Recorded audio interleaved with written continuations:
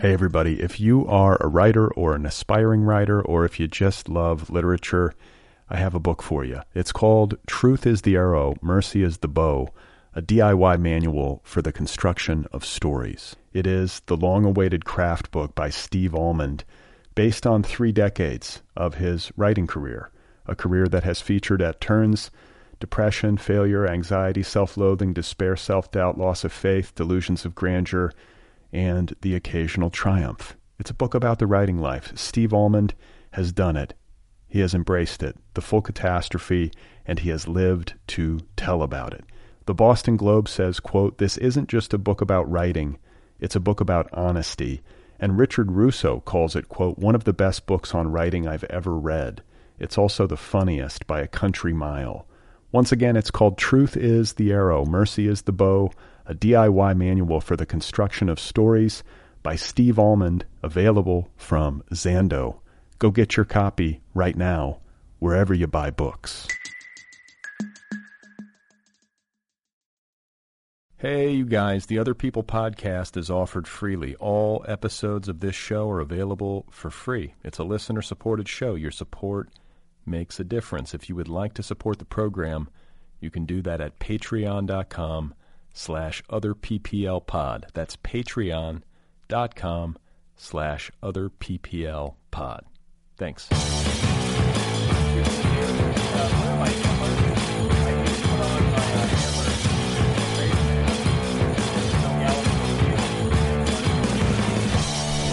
Hey, hello, how you doing? I'm Brad Listy. This is the Other People podcast. I'm in Los Angeles. It's nice to be with you. I have Sarah Kendzior back on the program today for a second time. She was here a couple of years ago when she was out in Los Angeles at the LA Times Festival of Books. She came over and talked to me then when she was on tour for her book, The View from Flyover Country, which became a national bestseller. And now she has a new book out just this week. It's called Hiding in Plain Sight, The Invention of Donald Trump and the Erosion of America. It's available from Flatiron Books. And for my money, Sarah Kendzior is one of the most astute chroniclers of this era in American history. And she's one of the sharpest critics of the Trump administration that you'll find.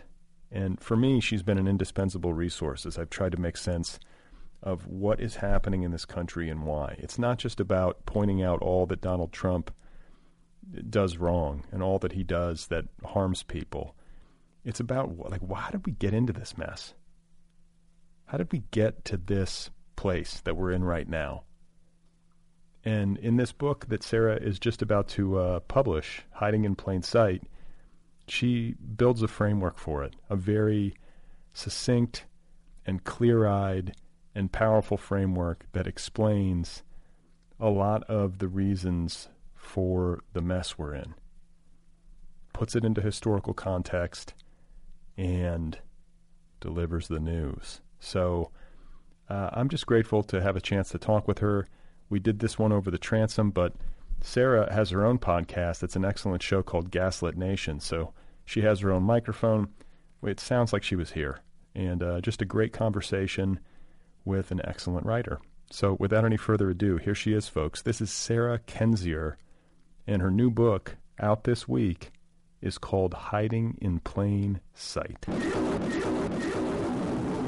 Where we are now is where I feared we would be. I mean, we've reached the moment that I've dreaded for so long, where we've had a rapidly consolidating, aspiring autocracy since Trump was elected, and especially since he was inaugurated. We had tools at our disposal to try to fight back, freedom of speech, which is now in question, freedom of assembly, which is now impossible, the judiciary, which has been annihilated, Congress, which has been ineffective. And, the coronavirus on top of this, of course, is going to be exploited by the administration and is being so to carry out their aims, both to strengthen dictatorial ambitions, but also just to chip away at what's left of our safety net, whether it's healthcare, environmental environmental policies, protection of vulnerable people like Native Americans. You're seeing all of that in action.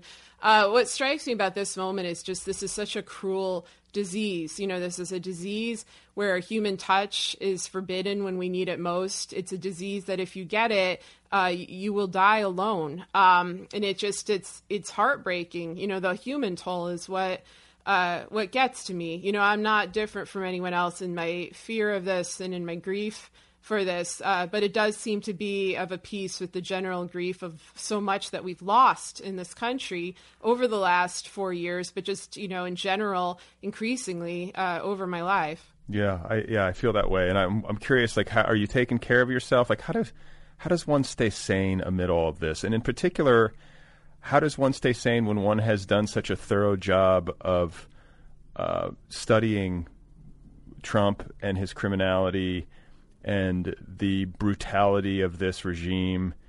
Do you have any advice? Do you have any tricks of the trade for people who are trying to engage with this material in an honest way, but also not be overwhelmed?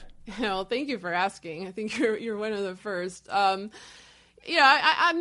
been better. It's hard. It's hardest for me, I think, just as a parent, because my children are old enough to understand what a frightening situation this is. And so I'm trying to comfort them, but also trying not to lie to them. Of course, I'm worried about money. I'm worried about my community. I'm worried about the elections, all these sorts of things. One thing that has given me, I don't know if it's comfort as much as purpose in the last 4 years, and of course before that, is just looking for the truth.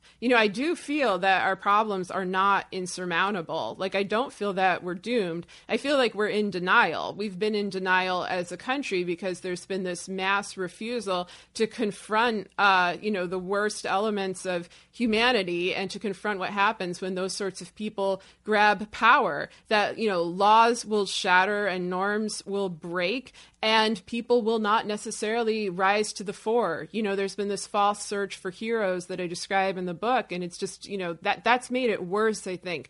The expectation that somebody is just going to swoop in and make things right, or that things can, quote, go back to normal when normal itself was immensely flawed. And this is a new level, though. I mean, this is literally an existential threat, and I don't know how it's going to play out, but I do know it's going to play out very badly with this administration in charge and with similar autocratic regimes across the world, linked with them and abusing their own citizens, whether it's Russia or Hungary or Israel or Brazil. It's a global phenomenon, and we are all linked as citizens, as victims of these types of brutal autocratic administrations. And so throughout this, I'm continuing to write. I'm continuing to look for the truth of, what's been actually going on in our government, in our economy, in our society, because I think that with that clarity comes a much better chance of moving forward. I do feel like corruption is at the root of so many of these issues. That's why I was encouraged by Warren's campaign early on, because I think if you name names, if you dig deep, it is possible to some degree to turn this around. Yeah. And I think, like, one of the things that I've been struggling with is, especially as coronavirus has, started to really spread and take lives and cause so much human suffering, is to see poll numbers where Trump is even, like, bumping up a little bit, or like I just cannot believe that people are still buying this, and it can be so demoralizing to ponder things from the side of the electorate, in particular from the right wing of the electorate. Like, how in the world is he maintaining this? I guess people are just watching Fox News. That's what they're doing. Honestly, I don't trust these polls, and I don't trust polls in general. And part of the reason for that is that various people who worked for Trump admitted that they invented or manipulated the polls. Like, Michael Cohen said that under testimony at a congressional hearing. Like, yeah, we invented the poll numbers. And Trump relies on quantitative data. He uses, and he's done this forever, he uses fake approval ratings, fake reports of how many people came to a rally or came to his inauguration, because he needs needs to be able to say to the American public, it's okay to support me. It's okay to support my bigotry, my cruelty, my corruption. Other people are doing it too. So that's always been important for him. And I've been reluctant all along to believe that his approval rating is as high as it is. I mean, it's there. He has a solid base. There are people who genuinely like him. I certainly don't think it's 40% of the country. And another thing that's kind of contributed to my view on this is, you know, I lived in a state that, according to the election, voted overwhelmingly for Trump. I go to counties, or I used to back when I had the ability to move around, that where everybody voted for Trump. I have yet to meet any hardcore supporters, any MAGA hat wearers, anybody who has the kind of level of devotion that's often profiled in places like the New York Times. These are often people who voted because of abortion or guns. They were like one issue voters, and they're disillusioned with the entire political system. You know, they might have hated Hillary so much that they voted for Trump, or they just kind of shrugged their shoulders and they voted for Trump. Like, there isn't this feeling of a mass movement behind him. I feel like that's something that is built up to a very large amount by the media, you know, who need to have some sort of rationale for how this is happening and don't want to look in the mirror. And I don't want to downplay the support he has, because, you know, quite a few of his followers have vowed violence. You know, we've had the MAGA bomber, you know, running around threatening to kill various Democratic representatives and media professionals and whatnot. It's a serious thing, but, you know, when people are given a binary, that's the other thing in the media. You know, people don't trust the mass media. And so if somebody calls them up and says, you know, do you disapprove of Trump or do you approve of him? They may well say approve when the answer is somewhere in the middle, or it's ambivalent, or it's disillusioned, because there's this feeling that if you disapprove of Trump, then you must approve of the Democrats. And so many people hate the Democrats that they're just going to default into that, yeah, sure, I approve of Trump mode, even if they're having hesitations. And I meet people like this all the time, people that just can't stand any of them. Hey everybody, if you are a writer or an aspiring writer, or if you just love literature, I have a book for you. It's called Truth is the Arrow, Mercy is the Bow, a DIY manual for the construction of stories. It is the long-awaited craft book by Steve Almond, based on 3 decades of his writing career, a career that has featured at turns depression, failure, anxiety, self-loathing, despair, self-doubt, loss of faith, delusions of grandeur, and the occasional triumph. It's a book about the writing life. Steve Almond has done it. He has embraced it, the full catastrophe, and he has lived to tell about it. The Boston Globe says, quote, "This isn't just a book about writing, it's a book about honesty." And Richard Russo calls it, quote, "one of the best books on writing I've ever read. It's also the funniest by a country mile." Once again, it's called Truth is the Arrow, Mercy is the Bow, a DIY manual for the construction of stories by Steve Almond, available from Zando. Go get your copy right now, wherever you buy books. So what is it about the Democrats that people find so loathsome? These are people who love, who are like NRA supporters or members, or people who are very much pro-life. Is that the kind of person that you're talking about? Yeah, I mean, that's the sort of typical, GOP profile that I'll kind of run into in Missouri, although they're often not that fond of the GOP. It's just a matter of keeping those policies in play. But there's a sense of abandonment, and I know I talked about this with you last time that you interviewed me, which was 2 years ago, about, how this whole sequence of events came about. There's a sense of profound abandonment by our officials, a sense of apathy to human suffering. And this is felt by everyone. It doesn't matter who you voted for. It's certainly something I see people feel profoundly in Black communities in St. Louis, that they are just abandoned, let down, structural problems and discrimination that they've dealt with, not just for decades, but honestly for centuries here, are never addressed. And it's more that kind of feeling has spread since the 2008 economic collapse, and it's led to incredible frustration. uncertain. People have been struggling to get by despite this kind of narrative put forth by the media and by politicians that things are fine. They've struggled with, I think, broken dreams for their own children, for younger members of their family. That's a very hard thing to contend with. I think a lot of people can deal with their own lives shattering, but it's hard to look into a shattered future. And I think, honestly, that's the thing that people are struggling with right now in the midst of all this suffering and this uncertainty that's brought on by coronavirus is, well, what is the future? Like, where are we going? We know that we're going somewhere very bad economically. We're headed towards like 30% unemployment. We know we're going into unprecedented territory. At the same time, I think people realize, well, here's the potential to maybe fix some of these structural problems. Obviously, we need universal health care. Obviously, we need to be paying workers that are, driving like I want to say taxis, but they all got put out of business, Uber or Lyft, or working in grocery stores or working in pharmacies. They need to be paid a great deal more. I think this has kind of changed people's minds about some things. And if we only have the opportunity, we can perhaps make a more equitable, fair, empathetic society, from the lessons we've learned from this atrocity. But it's a long time coming, and it's very hard when you have an administration like Trump's in power that has no intention of leaving. Even if they're voted out, they have no intention of leaving. So, it will definitely be an uphill fight from weakened citizens, and that's a sad thing to have to say. Well, you've alluded to Missouri a couple of times, and I want to talk with you about it because it opens your book. And I think that in the way that you present it, you make the case for Missouri being kind of like ground zero for a lot of the problems that you just described and a lot of the disillusionment that you just described, because it didn't used to be this red. It used to be, or, this Republican. It used to be a state that could go either way. And, over the past couple of decades, that has changed. Yeah, absolutely. And, I would still say it's a state that can go either way. And one of the examples I give in there is that in 2018, we had all these ballot initiatives about raising the minimum wage, medical marijuana, protecting labor unions, issues that are traditionally associated with progressives.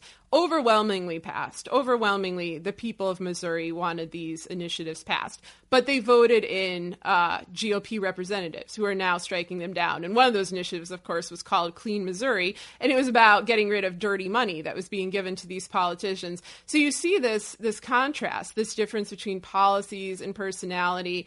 And a lot of this has to do with the pouring of dark money into campaigns, with incredible propaganda, with gerrymandering, with voter suppression. But, we are in reality a purple state, and we're a wounded state. And I think that a lot of that intense sense of frustration and disillusionment, you could see it here first, and it spread throughout the country. Every region is feeling this. Like, I'm very frustrated now with hearing this red state, blue state narrative coming from Trump in the middle of a public health crisis. Like, I think it's intensely dangerous because, yes, of course, he is exhibiting overt malice towards quote unquote blue cities that he doesn't like, or, blue governors he doesn't like. He's also exhibiting abandonment toward the quote red states. And I'll tell you, from living here, living through tornadoes and floods and natural disasters, we don't get aid from them. This idea that like he favors the red states somehow, it's a total myth. He hates all of us, or just doesn't care. He doesn't care if the citizens of America die. And that's how I wish we would look at ourselves as fellow citizens instead of divided, because, realistically our lives are intertwined. But yeah, Missouri was the bellwether state historically. It was the state you could look at to predict who would win a presidential election. And it's the state you could look at to track American decline. And I felt it was important for this book, which is not just about Trump, but about America, to ground readers in a sense of American history. And I truly feel that Missouri is the most representative state, or at least the sort of state where, East meets West and North meets South, and all these different cultural and political moments collide, often in a violent or dramatic way. It's a good way to tell people the history of America. And it's often a history that unfortunately tends to be ignored because so much media is conglomerated on the coasts. Yeah, no, I think one of the things I really love about your book is that you interweave, personal history with American history. and you show how those two things are intertwined, but you also let readers get to know you, better. And it sort of explains how you came to be, I think, one of the sharpest voices and sharpest critics of this administration over the past several years. So can you talk just a little bit about how you wound up in Missouri? Because you started your career on the coasts, correct? You started at the New York Daily News and then eventually wound up in St. Louis. So can you talk a little bit about your personal history? Sure. Well, right after I graduated college, when I was 21, my first job was at the New York Daily News, and that was in 2000. And I was mostly working on the website, which at that point was just a direct replication of the print edition. And this was when, media was just booming. It was an incredible time for journalism. Salaries were relatively high. It was easy to get a job. I mean, it was just a completely different world. And so I was there, of course, during 9/11, and I write about that in the book. I write about the personal experience of living through New York City at that time. I wrote about what Trump and his goon squad were doing, but I also write about how it changed media, and it changed kind of the culture of media, to a great extent.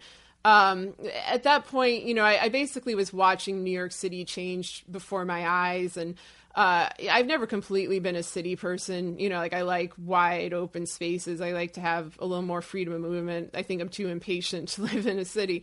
But watching Bloomberg change things, the expense going up, the salaries freezing, the feeling of incredible fear in the air. And that kind of fear, it leads to conformity. It leads to a loss of creative thinking.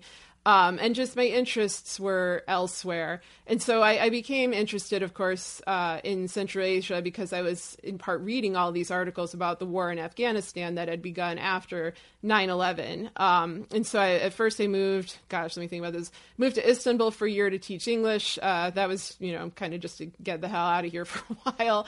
Then I went to IU and got a master's degree in Central Eurasian Studies with the intent of returning to journalism to cover those countries. But by the time I graduated, they had all become consolidated dictatorships. So that didn't seem like a good move. And I also had gotten interested in anthropology while at Indiana University working as a research assistant for an anthropologist. And so I applied to a bunch of schools, got a totally free ride at Washington University in St. Louis, and then moved here. And then I kind of thought, well, maybe I'll go into academia. Then that industry collapsed. So that was like the second collapsing industry of my adult life before I was 30 was, first journalism, then academia. And by the time I finished my PhD, I was back in journalism, but also had a couple kids, didn't really want to leave because I did like St. Louis and I'd become attached to my community here, but also I didn't have any money. So it's like, I'm not going anywhere. And that's just the reality of life. And I feel like a lot of times, people who are well known or writers, they like to put forth this image of their life as a series of decisions that they trained for, they prepared for, where there's no sort of, a lack of money or a lack of funds. It's always just kind of one, benevolent meeting or one great opportunity after another. And that's not been the story of my life. Like my life's just been about hustling. It's been about trying to stay on, solid financial ground, provide for my family, and also to tell the truth, to study at one point authoritarian states abroad, and then study that when it came to my own country. And some of that is out of self-protection, because as we've all learned, it's terrible to learn to live under those kind of conditions. But yeah, it's been an unconventional life, and I feel like it's best to just be honest about that, because I'm no more immune to these broad political and economic forces than anybody else. I also am contending with them. I'm also self-isolated at home. In many ways, we're all in the same boat. And I feel like a lot of people like to put up a front, and pretend that they're somehow floating above it. I don't think that's true. And I think it's better to just be honest about that. I'd love to hear you say that, because I just had kind of like a neurotic spell when I was interviewing one of my recent guests, who's a literary agent named Monica Woods. And I was talking about how when I'm reading books, not necessarily, political books or journalistic, offerings or whatever, but just books in general, I often feel like whoever is writing, whether it's nonfiction or fiction, is too cool on the page. I'm like, where like, where are the blemishes? You know, like, where's the struggle? I mean, sometimes it's there, but I always feel like there's some kind of artifice, and maybe we're speaking to the same thing, you know, and it always feels refreshing to me when I feel like I'm being spoken to bluntly or truthfully, and yeah, I mean, like, I remember growing up, you know, I'd read biographies or memoirs of authors that I really liked, and then there'd be this point where they're like, and then I moved to New York, or, you know, and then I jetted off to Paris where I lived and wrote for 4 months, and I just kept thinking, well, how the hell do you pay for that? I mean, that was just always like the thing in my head is like, where'd you get the money? You know, I'd like to do that too, and that kind of information, you know, was always left out of those sorts of things. It's not really left out of mine, you know, nor is the lack of money. But especially, I mean, I think anybody of my generation, you know, anyone who grew up, you know, was born during the Reagan era or after, like, we haven't really had a shot in the kind of folks who can do those sorts of things, like go out off on some writing retreat, not having to work a regular job for a long period of time. I mean, sometimes people just get lucky, you know, and that's great. But a lot of times people are doing this based off of inherited wealth, family wealth. And so I write about that quite a bit, and about nepotism, and about the eradication of opportunity in so many professions that have great influence over American life, you know, journalism, politics, entertainment. And it leads to a broken society. It leads to a society where you get people like Ivanka Trump or Jared Kushner in the White House, or for that matter, Trump in the White House. Like, there are so many layers of nepotism involved in Trump's rise that it's frightening, and the rest of us are just kind of on the outside of this. And, you know, to some extent for me, I feel like that's an advantage. Like, I'm just living in Missouri, you know, and to some extent I can kind of investigate, for example, the Russian mafia, and people might not take it seriously at first when I'm doing it because it's just me. But, you know, out I come with my book. So come what may. But I think a lot of people who really are embedded in those very elite media circles and political circles, they wouldn't want to investigate in any of this or publicize any of it because it brings their world crashing down too. And it's a world that they advertise as being based on merit, you know, a meritocracy, but it's a purchased meritocracy. And just to have that exposed, you know, putting aside the criminality and the corruption that often envelops it, that itself is humiliating. So I think that they tend to avoid that. Yeah, I mean, I definitely, I live in Los Angeles, so I see this in entertainment, like kind of in a passing way. It's like not even really questioned anymore that if you are the offspring of a celebrity, you're sort of guaranteed a spot. It almost seems that way. Maybe it's not quite, you know, that true, but it certainly seems like there's more than a grain of truth to it. And then you talk so eloquently, and I think draw a very important line under the fact that, you know, unpaid internships and nepotism when it comes to jobs in the media, you know, like coveted jobs, you know, at big magazines, however few of those there are left, or at big newspapers, or on television or on radio. I guess maybe not quite as much, but, you know, there is a system in place now that really discriminates against somebody who might not be of means but is of merit. And like you say, that leads to the breaking down of our society. It does terrible things to every industry that it touches because you have mediocrity rising to the top a lot of times. Yeah, absolutely. And they'll cover up for each other when it reaches the point just beyond mediocrity and into rank criminality. And, you know, to name names for a bit, like I always think about Maggie Haberman at the New York Times, who ironically worked at the New York Daily News when I was there as well. But, you know, she has that job because her father works at the New York Times. The New York Times itself is owned by a dynasty. She writes articles that basically are puff pieces about Kushner and Ivanka, propping up that kind of dynastic kleptocracy. Roger Stone sends little tweets to her, you know, congratulating her on her kid's birthday. I mean, I just keep thinking if my life's gotten to the point where Roger Stone knows when my children's birthdays are, like I'm running for the hills, or I guess not anymore due to coronavirus. But, you know, it's a sign of people don't they don't necessarily even recognize the disgusting nature of the criminality and corruption in their midst because they were raised in it. They were brought up in it. It was streamlined for them. It was whitewashed. Like, I'm not even saying she's a terrible person or anything like that. I'm just saying she comes from a very narrow elite world that most of us, thankfully, quite honestly, don't inhabit, because I think if we inhabited it, we would lose our humanity. And so this has become a profoundly dangerous situation. And, we still have some means as like ordinary people to speak our minds, like through podcasts, through social media and whatnot.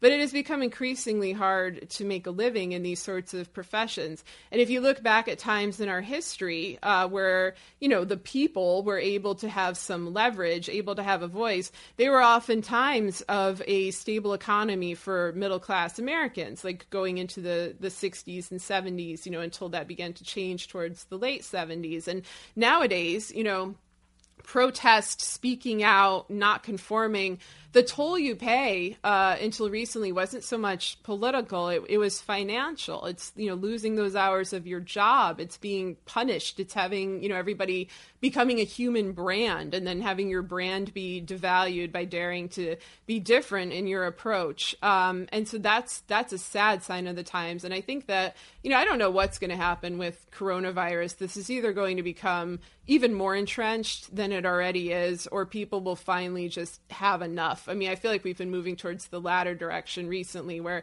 so many ideas from 4 years ago, whether universal basic income or, universal healthcare, et cetera, that were thought of as so radical are now just recognized as, hey, people are suffering. People are doing their best and they're working hard and they just cannot get by. And that is a loss to all of humanity. Like, there are so many talented people. There are so many people who have so much to offer and would be able to do so much if someone would just give them a chance. And we as a society are losing that. And what we're getting instead is mediocrity and malice. And who the hell wants to live in a world like that? I think increasingly people don't. So hopefully, if we're going to have a reckoning, which we are, I hope it's a reckoning in that direction. Yeah, I couldn't agree more. And one of the things that really struck me and kind of pissed me off was watching this $2 trillion stimulus package just get passed. And I'm glad that it did in a general way. Obviously, people need help, and there needs to be some sort of government intervention to help stop the bleeding, or at least, that's my general feeling on it. Maybe you disagree.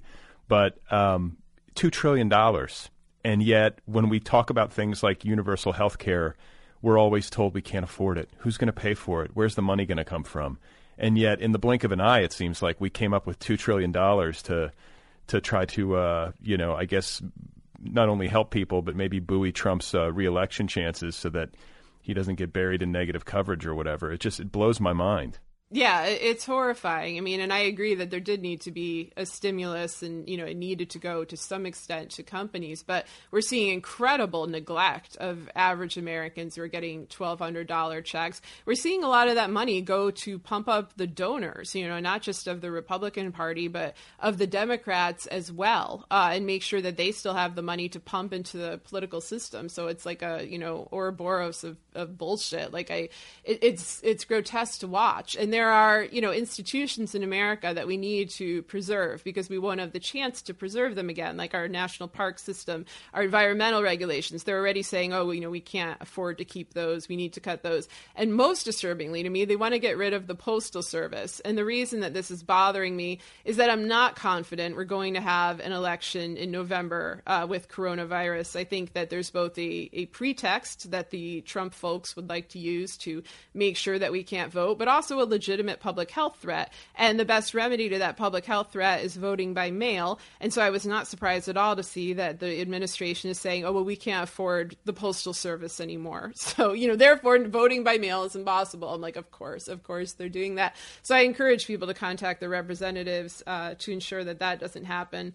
But that's the thing is, these guys, they think ahead. Everyone likes to accuse the Trump side of incompetence, but it's studied malice. These are guys who are very good at committing crime, at, streamlining corruption, making it part of the mainstream way that we do, governmental business. And they're doing the same thing now. They think fast on their feet. And I don't know what the hell the Democrats are doing. Like, I don't know why they're not putting up a, kind of unified, powerful front against this, because this may be our last chance, to preserve our democracy. They seemed keenly aware of that in the early months, kind of leading up through the primaries, but have lost their footing. But I'm like, you got to do this now. If you're going to do like vote by mail, the time is now. It's not like to figure this out in October when suddenly the Postal Service disappears. Yeah, I mean, why? Like, one of the things I wondered was when you have all this leverage, which presumably the Democrats had when they got into this stimulus discussion, because Trump had quite an incentive to want to get it passed. He had a personal incentive, a personal benefit to be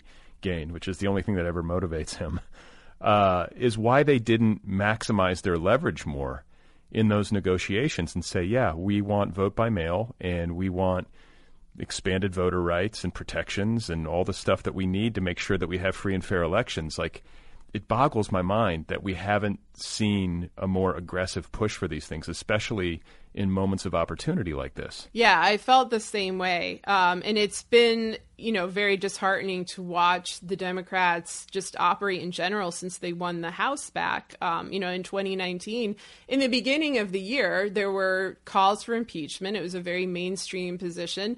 There were supposed to be hearings. They put out a list of 72 individuals that they wanted to have hearings for. I believe only one of those hearings was held, Michael Cohen. After that, the rest were canceled. They didn't, they were Pelosi, I really should specify, was refusing to impeach even after the Mueller report was released. She had to be coerced into doing it, even though something like 85% of Democrats wanted these impeachment hearings to happen. They've refused to hold this administration accountable. And there could be a number of reasons for this. And, I think part of it is people are threatened. We know this. We know this from hearing directly from all the people who were threatened, who spoke out at the impeachment hearings. We know this from hearing from the threateners, like Michael Cohen in the sole hearing where, Trump's operation as a mafia boss was actually directly addressed. What I don't understand is what looks to me like complicity from some of the leading Democrats, from people like Pelosi and Schumer, who have the opportunity at certain times to stop the Republicans, or at least to use the leverage they have to get a better deal for the American people and to bring criminality to light. And they never take those opportunities. And there are others in the Democratic Party who are pushing quite hard, like Warren or AOC. So it's not a universal thing. The Democrats are not like the Republicans. The Republicans are in lockstep. Like, they're never allowed to deviate from the standard crime cult line. The Democrats, there is more debate, and that's a good thing, but terrible leadership. I mean, I think we would be in a different place, honestly, as a country if somebody besides Pelosi had been the Speaker of the House. And a lot of people give me shit for that, but, I keep saying, well, like, justify any of these decisions. Like, were any of these right? All I kept hearing was this endless mantra of, oh, she's playing 3D chess, or she has a secret plan. And it reminded me a lot of those QAnon people who say the same thing about Trump. They think that Trump is out there to clean up corruption and make America great again. And they're like, oh, just wait for the secret plan. And I feel like that's indicative of a broader American mindset where all our institutions have collapsed. And it doesn't matter what side of the party line you're on. You're being encouraged to have blind faith in people who have not earned any of that faith. And you're, being led to, I don't want to say to slaughter, because quite now, it's literal right now. You're being led into a bad situation by people who refuse to enforce accountability. And a lot of those folks share backers. They share donors. They're linked to the same corporations. It's all kind of one Borg-like entity. And so that's a huge problem. And that's where people fear to tread, because often their own careers, their own livelihoods are caught up in that as well. So there's a fear of speaking out. And I don't know. It's just such a it's a very sad and challenging place to be. Like, I think about when you interviewed me 2 years ago, how much has changed, and it's really gone downhill. I would love to be at that place, that kind of precipice of 2018, where yes, things were very bad, but there is still more hope for the future in a concrete way. Steps we could take to try to get out of this before it became intractable. And I'm not really sure, I mean, I keep fighting anyway, because what the hell else are you going to do? But it would be nice to be back with the level of leverage that we had back then. Well, one of the things that strikes me about your book is how hard you are on Robert Mueller, and speaking of 3D chess and blind faith in institutions and kind of this like rotating series of superheroes who are somehow going to save the republic. Mueller, I think, was a person so many of us, myself included, to be honest with you, like invested quite a lot of hope in, thinking like, well, this is a guy who follows the letter of the law, who has been chasing down organized crime kingpins throughout his career with some success and with a certain level of fearlessness that it would seem to take, and an integrity that it would seem to take. And so, I guess my hope was misplaced. Like, he didn't bring the hammer down the way that we needed him to, right? Yeah, he didn't do his job. And, writing this book was a strange thing because I wrote it during the first half of 2019, basically, and then just, did some edits throughout the summer, which meant that I was writing it as the Mueller report first came out in the form of the Barr report, which was a lie. It was a false summary of the Mueller report. But then, with Mueller himself, and then, of course, he came out and testified in July. And by that point, the book was done. But I was like, just let me watch this. Let me see if he actually tells the truth this time, because then I'll be able to do a rewrite. And that would be a good thing. But unfortunately, he didn't. So there's just, a continued discussion of his refusal to answer the most basic questions. It's really cause for concern. And Mueller's behavior opens up broader questions as to the nature of the FBI and the link between the FBI and organized crime, particularly the Russian mafia. Mueller initially was an encouraging figure to me because of his 2011 speech, the so-called Iron Triangle speech that I cite in the book, where he talks about this new nexus that had formed between state corruption, organized crime, in the sense of mafia crime, and corporate corruption, basically white-collar crime, and how all of these have blended, and they've led to new transnational alliances that we've never seen before. And so the entire face of organized crime is different. Organized crime now looks like the kind of guys who work on Wall Street or who inhabit your government, and that is exactly what I was seeing in the Trump administration, especially with people like Paul Manafort or Roger Stone. And so I was like, all right, if there's a guy who's going to set things right and expose this whole operation and its roots, which go all the way back to the 80s, it's going to be Mueller. When Barr was appointed, that's when I had pause, because Barr, of course, is associated with Iran-Contra. He was the Iran-Contra cleanup guy for George H.W. Bush. He was such an asshole that, William Safire, ultra-conservative William Safire, wrote scathing editorials about him and was like, this guy's too corrupt, even for us, even for the Republicans. This guy's nuts. You got to get rid of Bill Barr. And so Trump picks him, or I don't even think Trump did. I think Trump's Republican backers, who are much more savvy, picked him. And then it comes out that, Mueller and Barr have had this very close relationship for decades, that Mueller, served as his assistant during this time of cover-ups. And a lot of people were like, oh, well, Mueller will force Barr to tell the truth. And I mostly saw it as, wait a second, no, Mueller, I had frustrations with the probe before Barr was appointed because of just obvious things, the refusal to interview Kushner, to interview Ivanka, to interview Trump, to make sure that Manafort and Flynn weren't going to flee, to force prison sentences. I mean, I describe all this in the book, my many, many frustrations with the probe, but the Barr thing cemented it. And I do think that a kind of propaganda movement was put out to make people believe that Mueller was really going to save this country. And it instilled a kind of passivity and a helplessness. And, I understand why people felt that way, because it really was frightening. And you were hearing it from so many different places. Everyone was beating that same Mueller drum. And if you dared to kind of critique him, which I know firsthand, I was threatened for that, not just harassed, but actually threatened. And I don't know what happened to him. I suspect Mueller was also threatened, because everybody involved in this gets threatened at some point. And, when you go after the Russian mafia, that's what tends to happen to you. But it is profoundly disappointing. And people really should have learned from that, not to put their eggs in one basket. But instead, they replicated that same savior syndrome. They just shifted it. They shifted it to Pelosi and impeachment. They shifted it to SDNY and saying, oh, Mueller farmed out the cases and they're going to be investigated. And they're not, and now, of course, we're dealing with the plague. So that's going to put a damper on things. But yeah, it's a sad lesson and, a sad legacy for him. But I keep thinking of Bill Barr. And when he was asked about his own legacy, he just very casually said, yeah, everybody dies. And there's a part of me that's like, well, I can relate to that because I'm not doing anything for my legacy. Like, I don't give a shit. I don't care about my reputation. If I did, I'd obviously do other things and, try to kiss ass a little bit more.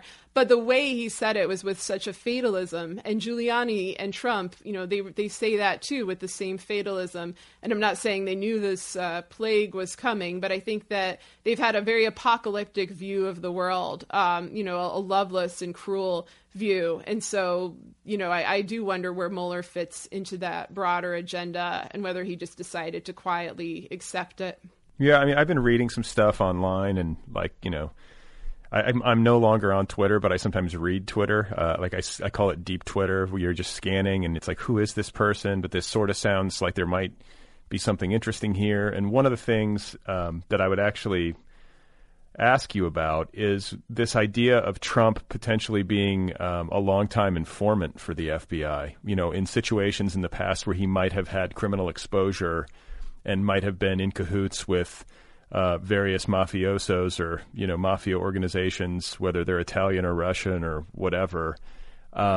Maybe he flipped and maybe he had some sort of deal with federal law enforcement that might have gummed up the works in terms of investigating him now. I don't even know. I don't know enough about all that stuff to understand it fully. But have you come across anything like that? Is that any part of the... Oh, sure. I mean, everyone that investigates this at all, the, FBI, Trump, Russia relationship, has come across that. I mean, I think there's probably something to it, especially in terms of the 80s and 90s. I think it's likely that he was an informant. What I'm, and that there are various trade-offs in terms of not investigating Trump's own criminal activity, like with his casinos, with his hotels, and so forth. I think Giuliani especially played a key role in that. Where this theory really breaks down, however, is that a lot of people are using it to try to exonerate the FBI and other law enforcement bodies that are supposed to protect us from for example, from a Kremlin asset becoming the president of the United States, which, I'm sorry, there is no trade-off that's worth that. There's no trade-off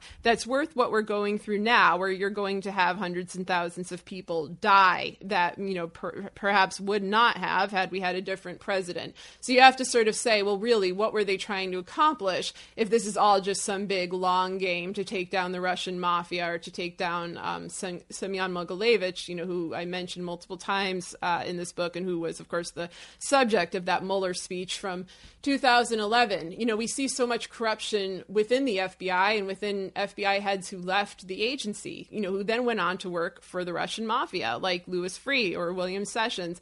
And so I think sometimes people who are, defenders of law enforcement bodies like to posit this theory as, oh, well, there has to be a good moral reason why the FBI so spectacularly botched this and seems to be protecting Trump. It must be for some greater good. And they'll bring up like Whitey Bulger or other criminals that they made these sorts of arrangements with. And I'm like, Whitey Bulger is not the president of the United States. He's not working for a foreign country. He's not building an entire administration that are affecting people's lives. So no, this isn't the kind of thing you screw around with. And that explanation just does not fly. But I'm definitely seeing it from the exact same people who kept saying, oh, Mueller is coming, or SDNY's got a handle on it, and who would get very angry and very defensive if you dare question any of this. But I look at it in terms of principle. I look at it in terms of like, well, how has the public been affected by this? And I look at it as we are losing our country.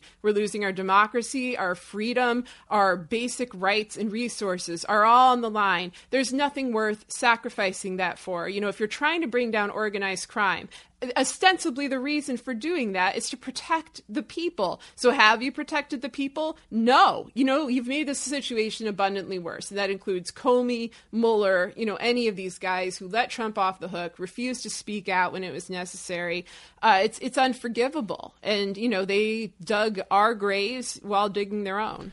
Yeah, and you talk about those guys like Comey and Mueller, and then you also have to ask yourself, well, if there is a stack of, files at the FBI that deal with Trump's affiliation with organized crime and his work as a confidential informant or somebody who's flipped and turned state's evidence.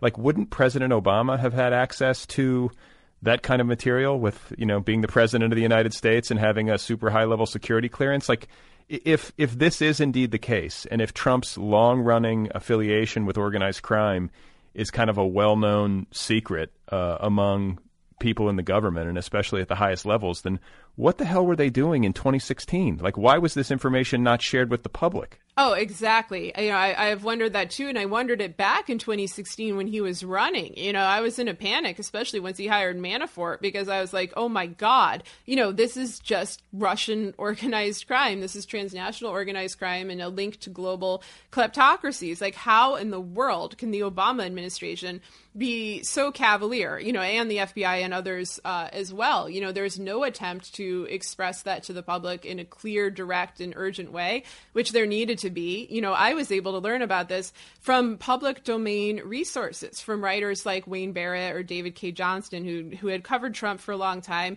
from back issues of Spy magazine. A lot of these materials that I found then have now been pulled off the internet. And in my own book, I describe, these writers that had covered Trump, especially during his more overtly mobbed up days of the 80s and 90s, and their desperate attempt to tell their story throughout 2016. And they were just banned. They were banned from television. They were banned from newspapers. They were kind of left to, one guy republished his own book on Kindle just so people could get it, just so people could have access to the information. So yeah, if this was all out there and I could find out while sitting in my bedroom in Missouri, obviously the Obama administration knew. They've known throughout his entire, tenure, through Trump's entire tenure in office. They haven't really spoken out. They've condemned his terrible policies, and they should, but they haven't given that full background. And there are a lot of reasons for it. One is probably personal threats, because again, everyone's personally threatened.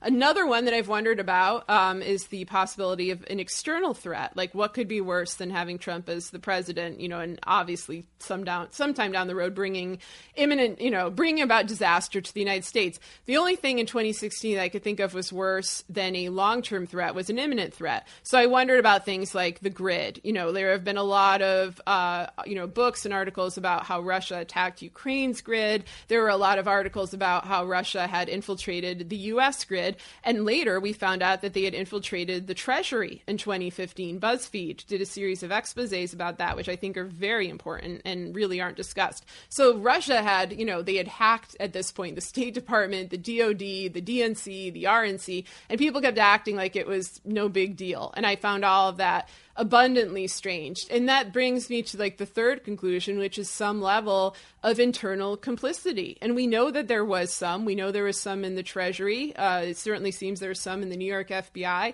But, I mean, the only way that we can solve this is to tell people what happened. And I feel like, these elites in powerful positions, they get so precious about their institutional reputation. It's all about, the institution and protect our institutions instead of protecting the people. But the people are who really need the protection. That's why the institutions exist. And they got so caught up in prestige and reputation that they just wouldn't tell the truth. I think that that's probably what happened with that administration, but I'm still waiting to hear from them, and not just them, the George W. Bush administration too, and every administration that preceded this. Like when Mueller finally indicted Manafort, it was for crimes he committed in 2002. I'm like, where were the Republican administrations then? Where was Bush? Where were all these others? Like, they were letting Manafort work within that party, knowing he was a criminal hooked up with international oligarchs. They just called it lobbying. And so, yeah, a lot of people need to be held accountable. Yeah, I mean, one of the politicians, just to try to, find a little bit of a silver lining, or at least one person who might have had some moral sense is Harry Reid, the former Senate Majority Leader from the Democratic Party, who I think you mentioned in your, I don't know if it was in your first book or if it was in other work that you've done online, but I know certainly he gets some time in hiding in plain sight as somebody who was trying to sound the alarm about Russian interference in the 2016 election, but who was mostly ignored, correct? Yes. And, when he issued his statement, he issued two statements, both open letters to James Comey, begging him to tell the American public that their election was at risk and that Russia would possibly falsify official results, which is an incredible statement to come from a Senate Majority Leader. And, I was very concerned about Trump and Russia before he released his first statement, which I believe was in August of 2016, in part because Trump was on TV saying, hey, Russia, if you get Hillary's emails, the media will reward you. And I was like, Jesus Christ, how much more blatant does this need to get? This guy is obviously a Kremlin asset. And yes, it sounds insane. It sounds like a Tom Clancy novel, but it's what's happening in front of our eyes. So let's deal with it. And so Harry Reid puts out this letter and I'm thinking, oh my God, I was right. He would never say this unless this was very serious, because this is quite an accusation. And the media absolutely buried it. They gave him a little bit of time. But I've noticed even when they interview Reid now, and of course he's out of the spotlight, he has cancer, but he does occasionally give interviews. They never talk about that. They never talk about those letters to Comey.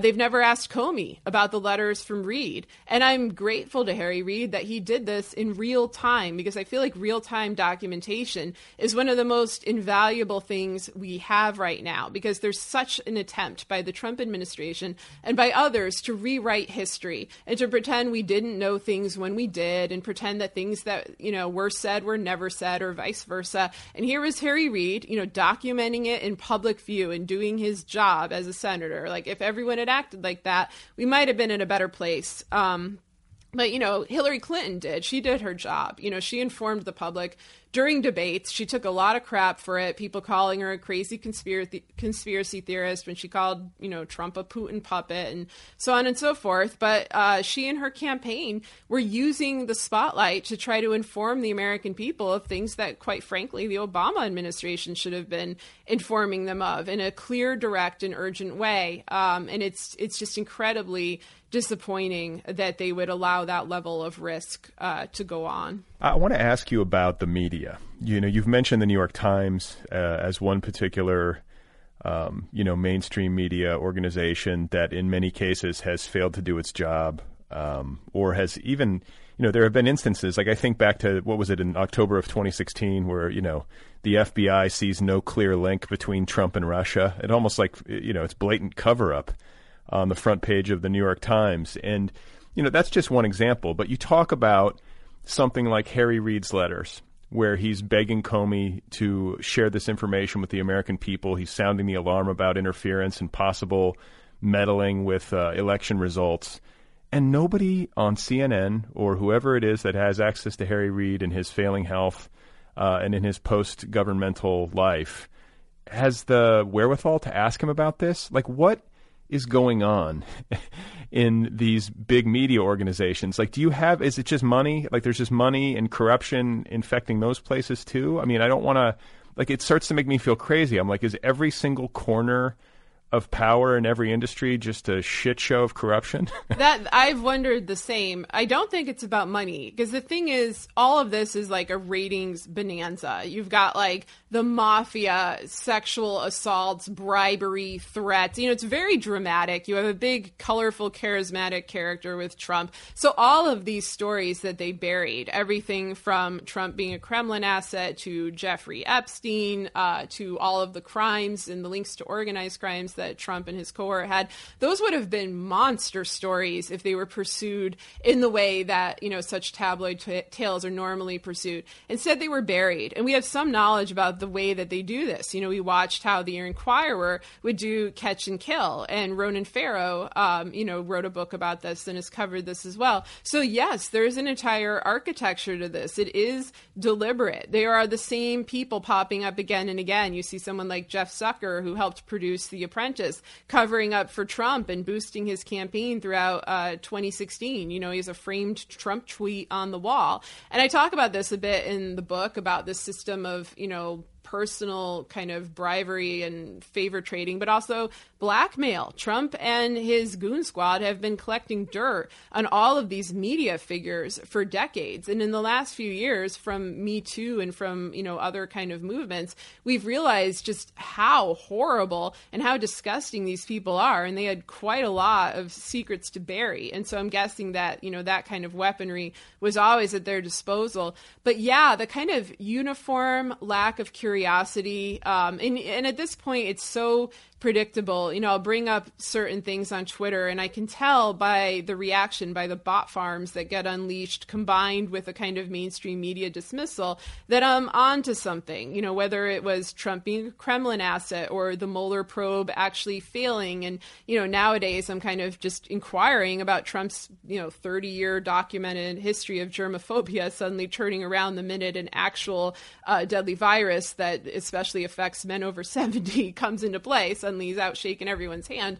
I'm just curious about that. I don't have an answer. But if I bring it up, I can show you it's hundreds and hundreds of identical responses just trying to stop, you know, any kind of, you know, questioning. And I think a lot of folks, they get nervous when that happens to them. You know, they get nervous if they're being attacked on that kind of level. And I understand that. It's, you know, it's not easy to deal with. I just have to kind of shrug it off and move on. But it is frustrating because I feel like, you know, well, if I'm not asking these things, like, who's gonna? And I honestly would prefer if we had like intelligence agencies or Congress or others who were paid to do this job to actually do it, because it shouldn't just be Harry Reid all out by himself. It shouldn't be like Elizabeth Warren. You know, when it came to Giuliani, she was kind of out by herself for a while. Like, I don't know why they can't collaboratively try to bring this administration down, because these guys confess their crimes. I mean, that's one of the reasons the book is called Hiding in Plain Sight. It's like they confess it, and people refuse to believe that it's as bad as it seems, in part because it is out in plain sight. And they think, well, no one would actually admit to these things. It must be a joke. It must be an exaggeration. It's like, it's no joke. It's no exaggeration. These are now the people who have gained control of our lives. And that's a terrible thing. You know, that's a thing that we should be adamantly fighting against. There's just such a level of cowardice. I want to ask you about Jeffrey Epstein. You mentioned him just a second ago, and he is a big piece of this puzzle who continues to be shrouded in mystery, and in some ways probably forever will be because of his mysterious, death in prison. I guess, they're calling it a suicide, but I certainly have questions about that. I imagine you do too. But just his web of connections, all the different powerful people, powerful men, in particular, with whom he was associated, including, Bill Clinton. Like, who else went down to, his eye? Prince Andrew, Ehud Barak, Donald Trump. Yeah. I mean, it's just like, it's like a who's who. So I guess, trying to get to the bottom of that is something that I feel like should be done with some urgency. Like, what has happened to that, and why am I totally blanking on her name? Who is Jeffrey Epstein's? Ghislaine Maxwell. Yeah, why is Ghislaine Maxwell? Where is she? How is she not being brought in for questioning? How has she not been arrested? Like, there's just been a complete silence in that department, and it's astonishing to me. Yeah, no, those are great questions. And, when I was writing this book, as I said, I wrote it over the first half of 2019. And, my editor and some others who read it early on could not understand, like, why was Epstein so important? It's like, yes, of course, there's a link to Trump because Trump was accused of raping a 13-year-old girl procured by Epstein and Maxwell. But I saw him as a much more central figure to this transnational crime syndicate. And of course, when he was arrested and then subsequently, allegedly committed suicide, I don't buy that either. None of the people at Flatiron had any questions anymore about why I had devoted such a large part of that chapter to him. But yeah, he is central to this. And there is so much timidity to covering him. And we know why to some extent. Again, it comes back to the fact that they threaten everyone and blackmail everyone. And, he's very intimately linked to these circles of power. power, and so is Ghislaine Maxwell, and so is her father, Robert Maxwell, who is a UK publishing tycoon and also a Mossad agent who was connected to the Soviet Union at the time in the late 80s and to the fledgling Russian mafia operation of Semyon Mogilevich. And so all of this, these lines between crime and kind of our most esteemed, polished, prestigious institutions is very thin. And I think that Epstein and Maxwell exert an enormous influence over all of these political and, entertainment and other sorts of figures, figures that bear great influence on the average person's life. And it's largely an untold story. It really wasn't until Julie K. Brown at the Miami Herald began, issuing these exposés that law enforcement moved it all to go after Epstein. Yeah, I also describe in the book how even though Epstein was, arrested and technically jailed, although it was quite luxurious, in the late 2000s and, got out around, 2010, 2011, he was welcomed back into elite society. People held parties for him and they brought their children knowing full well that he was a child trafficker, that he was a child rapist. And so I look at these people, these wealthy New Yorkers, and I'm just like, what kind of values do you have? Like, what is wrong with you? And that's just how they roll. And they're like that with so many others. With Harvey Weinstein, with Dershowitz, with Harvard as an institution. Like, it's so grotesque. I don't know. I think that some of what happened is that the types of people who started working in these industries of journalism and politics and so forth, as we've said before, were products of nepotistic dynasties. And so maybe they either think this is normal or somebody in their social circle is caught up in it. If that's the case, it's a lot easier for people like Trump and his little goon squad of, Michael Cohen's and Michael Cohen wannabes to control it because the circle is tight. It doesn't include interlopers so much. But yeah, it's a giant untold story. I have no idea if it will ever come out. And I'm also curious about Mueller's role because, of course, he was head of the FBI when all of this was happening, when Epstein was getting basically a free pass or some sort of agreement. Alex Acosta, former labor secretary, said that Epstein worked for intelligence, never specified which country's intelligence. So that question is up in the air. And it kind of, it blows my mind that people don't talk about this all the time. I mean, this should be like a O.J. Simpson level sort of discussion topic. And I know it's, it's a revolting topic. It's a painful and terrible one. It's about child rape and child abuse and trafficking. But my God, like what a story. And for it to just be ignored for so long. And then, there was a little flurry of coverage after he was arrested and after he died. And then, like you said, it vanished yet again. And I know that we're all dealing with all sorts of things, impeachment, a plague, the collapse of the global economy. But I think this guy's central, quite honestly, to at least two of those three things. So, folks should be bringing him back in a serious way, not in this sort of campy, meme-ridden way, because there are real victims here. And, I hope people don't lose sight of that. Well, before I let you go, I do want to talk about the future and what we have in front of us, both in the near term and I guess to a bit of a lesser extent, the longer term. I want to ask you about Joe Biden. I know you supported Elizabeth Warren in the primary. I was a fan of Warren as well. But now it looks like Biden is going to be the candidate. It's definitely an unconventional campaign season with coronavirus. There's not going to be rallies. There might not be conventions, in the traditional sense. So it's going to definitely require some out-of-the-box thinking in terms of how one builds a campaign and generates interest and enthusiasm and the kinds of campaign donations that one, I guess, needs in the modern age to compete for the presidency. Like, how do you see it going? I know a lot of people who very much want Joe Biden to win because we want to get rid of Trump feel a lot of nervousness about his candidacy. Other people, I guess, are bullish. But, where do you fall? I'm very nervous about his candidacy, and I'm also nervous that there either won't be an election, or to, go back to my original fears about the election, that it'll be hijacked through a combination of domestic voter suppression, foreign interference, and hacking machines.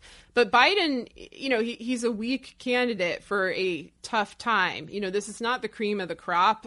We definitely had better options. I do think Warren was the best option. Even now, Biden has been somewhat slow in realizing the desperation that people feel in terms of things like healthcare. Of course, he's in favor of free healthcare to cover coronavirus, but when it's extended to other illnesses, he doesn't seem to get that people feel that same desperation. And I don't think it's necessarily because he's evil or anything like that. I think he just doesn't get it. He's like an older guy who's very set in his ways. And because of that, I think the best option for him and for the Democrats in general is to run the Biden campaign as a coalition campaign, to kind of announce the VP and even potentially cabinet positions in advance, and to have other people out there, especially the more progressive wing of the party, like the, Bernie, Warren, AOC type wing, bringing their input and their ideas in so that we know we're not going back into the painful normal that preceded Trump. Because, yes, was that better than Trump? Of course, but it was still very difficult and painful. And honestly, I have questions about Biden being present, as we discussed before, for all of the hostile internal takeovers by Russia that happened unimpeded, while he was sitting there in the VP seat. No one has asked him about that, which I also find strange. But yeah, I definitely encourage people to vote for him anyway, for the obvious reason that you vote against an existential apocalyptic threat, and to vote down ballot, for the Democrats, because that's important too. It's important to try to, keep Congress as strong as possible, the House and the Senate. But honestly, we're in the thick of the coronavirus crisis. We haven't peaked yet. And so everything is very difficult to predict. So at this point, my main request is that people get voting by mail or some sort of backup plan for November in place now, so that we're not discussing this in a panicked kind of forum in October. You don't want your October surprise to be there's not an election. And that's what I'm worried is coming around the bend. Yeah. I think that's something that bears repeating, is that people should, wherever you live, look into your state's procedures for making sure that you can vote by mail, that you get a ballot in the mail. If it's not going to be mandated by the federal government due to coronavirus, then you have to take matters into your own hands and make sure that you can vote by mail. So if you're listening and you haven't done that, do that. Do you have a sense of who would be the best running mate for Joe Biden, or who you think it will be? I think he'll probably pick Kamala Harris. That's what it just seems to lead to based on what they've said in public. And that would be pretty good. I think whatever they do, I think they need to get Warren in that administration, as the treasurer or as a chief advisor, because she's the only one who has this profound grasp on the level of corruption that has taken place and how so many different things intersect, state corruption and corporate corruption. And I think she's got a real handle on the Trump administration, and there is really no one else that I would say that about. So I don't know. I feel like she's a genuine public servant. It's not about the title or whatnot, and hopefully she would just be willing to advise. I think there are a number of other good Democrats, I liked Julian Castro too, who could be useful to a Biden cabinet. I do think that Sanders should have some kind of major role, because he does have a following, and he was at the forefront of a lot of, what are now very mainstream ideas about economic injustice and how to remedy that.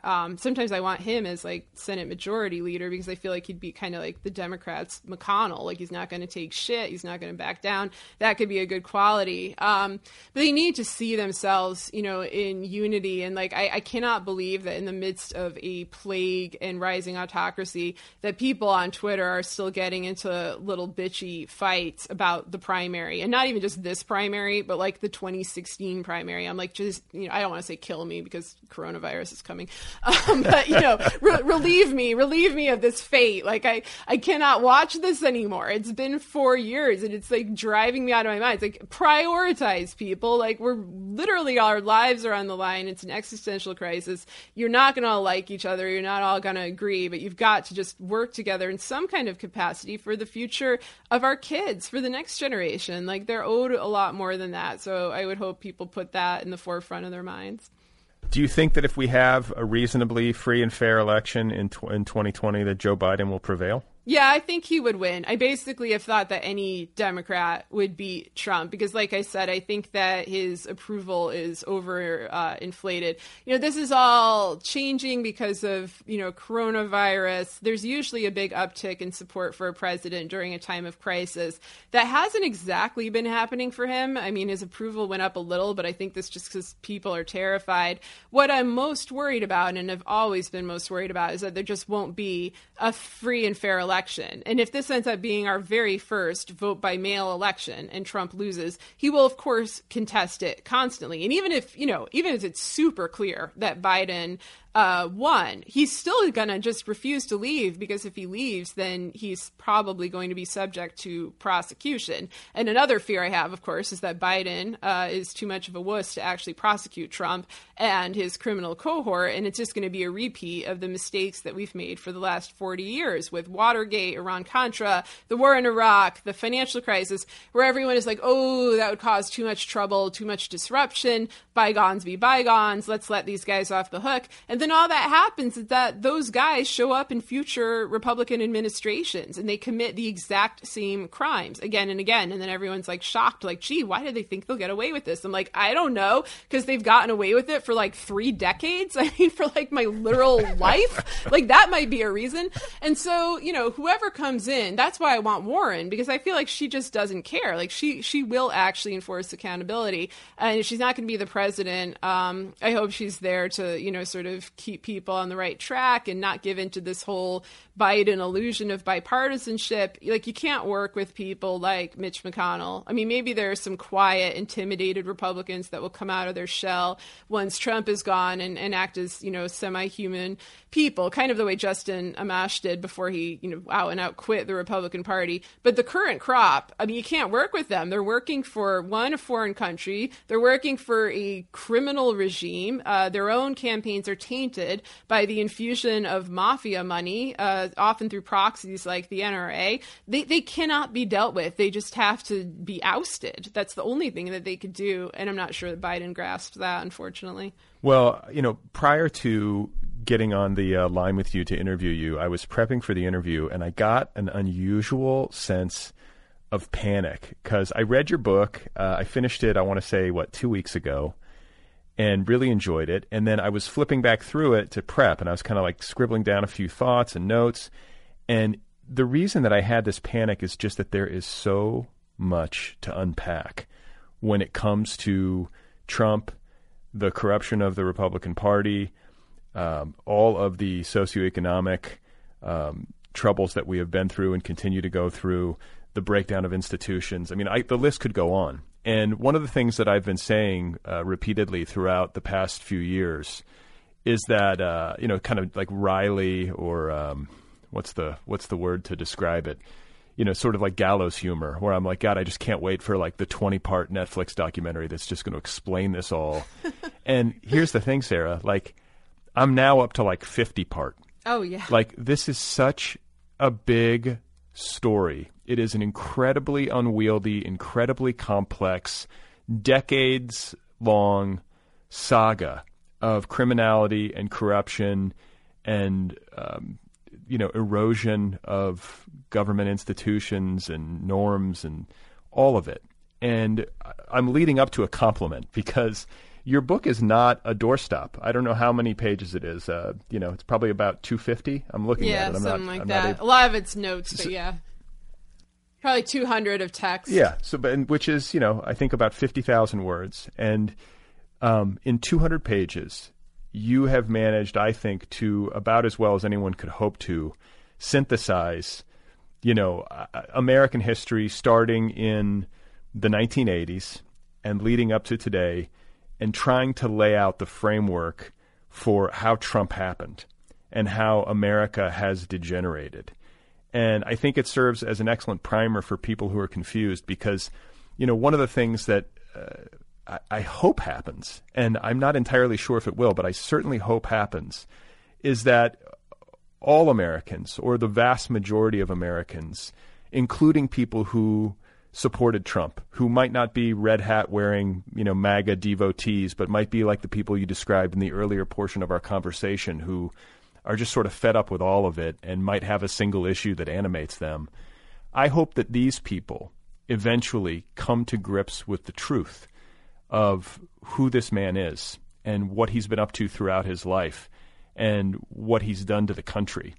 And it's going to require a book like yours, and eventually, like what? Now I'm hedging upwards, like a 70-part Netflix documentary, So I don't know. I'm just trying to say thank you for doing all of this work. It's a lot to dig into and to unpack, and to then synthesize it and to compress it into a digestible form takes a lot of work. I know that it takes a hell of a lot of work, having tried to write books before. So kudos to you. Oh, thank you. Yeah, I really appreciate that, because it was a lot of work, and that was my goal, is to make this a book that everyone can read. You don't have to be a specialist, you don't have to have prior knowledge, and I wanted to make sure that people didn't see this as some sort of abstract problem, like a espionage or foreign policy or law enforcement problem. It's the problem of the American experience. It's the cards that we were unfairly dealt as citizens of this country, and it's a fate that nobody deserves. And so, my goal is to kind of drive that home, and to hopefully go, forcing people down the road of accountability in the future. Well, I thank you for the great conversation and the great read. I wish you well in Missouri. Stay safe with your family there, and congrats on the publication of Hiding in Plain Sight. Oh, thank you so much, and thanks for having me on again. All right, you guys, that's Sarah Kendzior. Her new book is called Hiding in Plain Sight: The Invention of Donald Trump and the Erosion of America. It is available from Flatiron Books. The official publication date is April 7, 2020. Hiding in Plain Sight. Go get your copy immediately. You can find Sarah Kendzior online at sarahkendzior.com. You can follow her on Twitter at Sarah Kendzior. Hiding in Plain Sight is the name of the book. Thanks to Tiger in My Tank for the interstitial music there at the top of the interview. If you would like to support this program, you can do that at patreon.com/otherpplpod. If you would like to write to me, if you have some feedback, the email address is letters@otherppl.com. Don't forget about the app, the Other People app, the Other People with Brad Listy app. It's a free app. It's the official app of this podcast. And it's free. Go get it wherever you get your apps.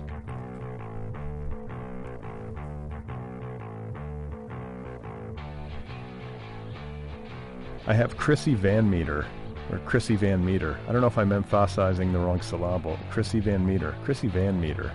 Chrissy Van Meter is my guest on Wednesday. Great talk with her. Happy Sunday, everybody. It's another special Sunday episode. I figured I would do another one since we're all stuck at home. I read Sarah's book in 2 sittings, and if you haven't read her before, I recommend it.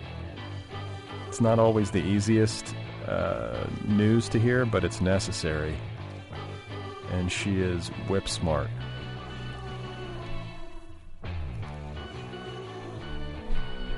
I hope you're hanging in there. Take good care of yourselves, Read some good books, watch some good movies, hang with people you care about, stay in touch with people. Take care of elders. And don't buy all the toilet paper.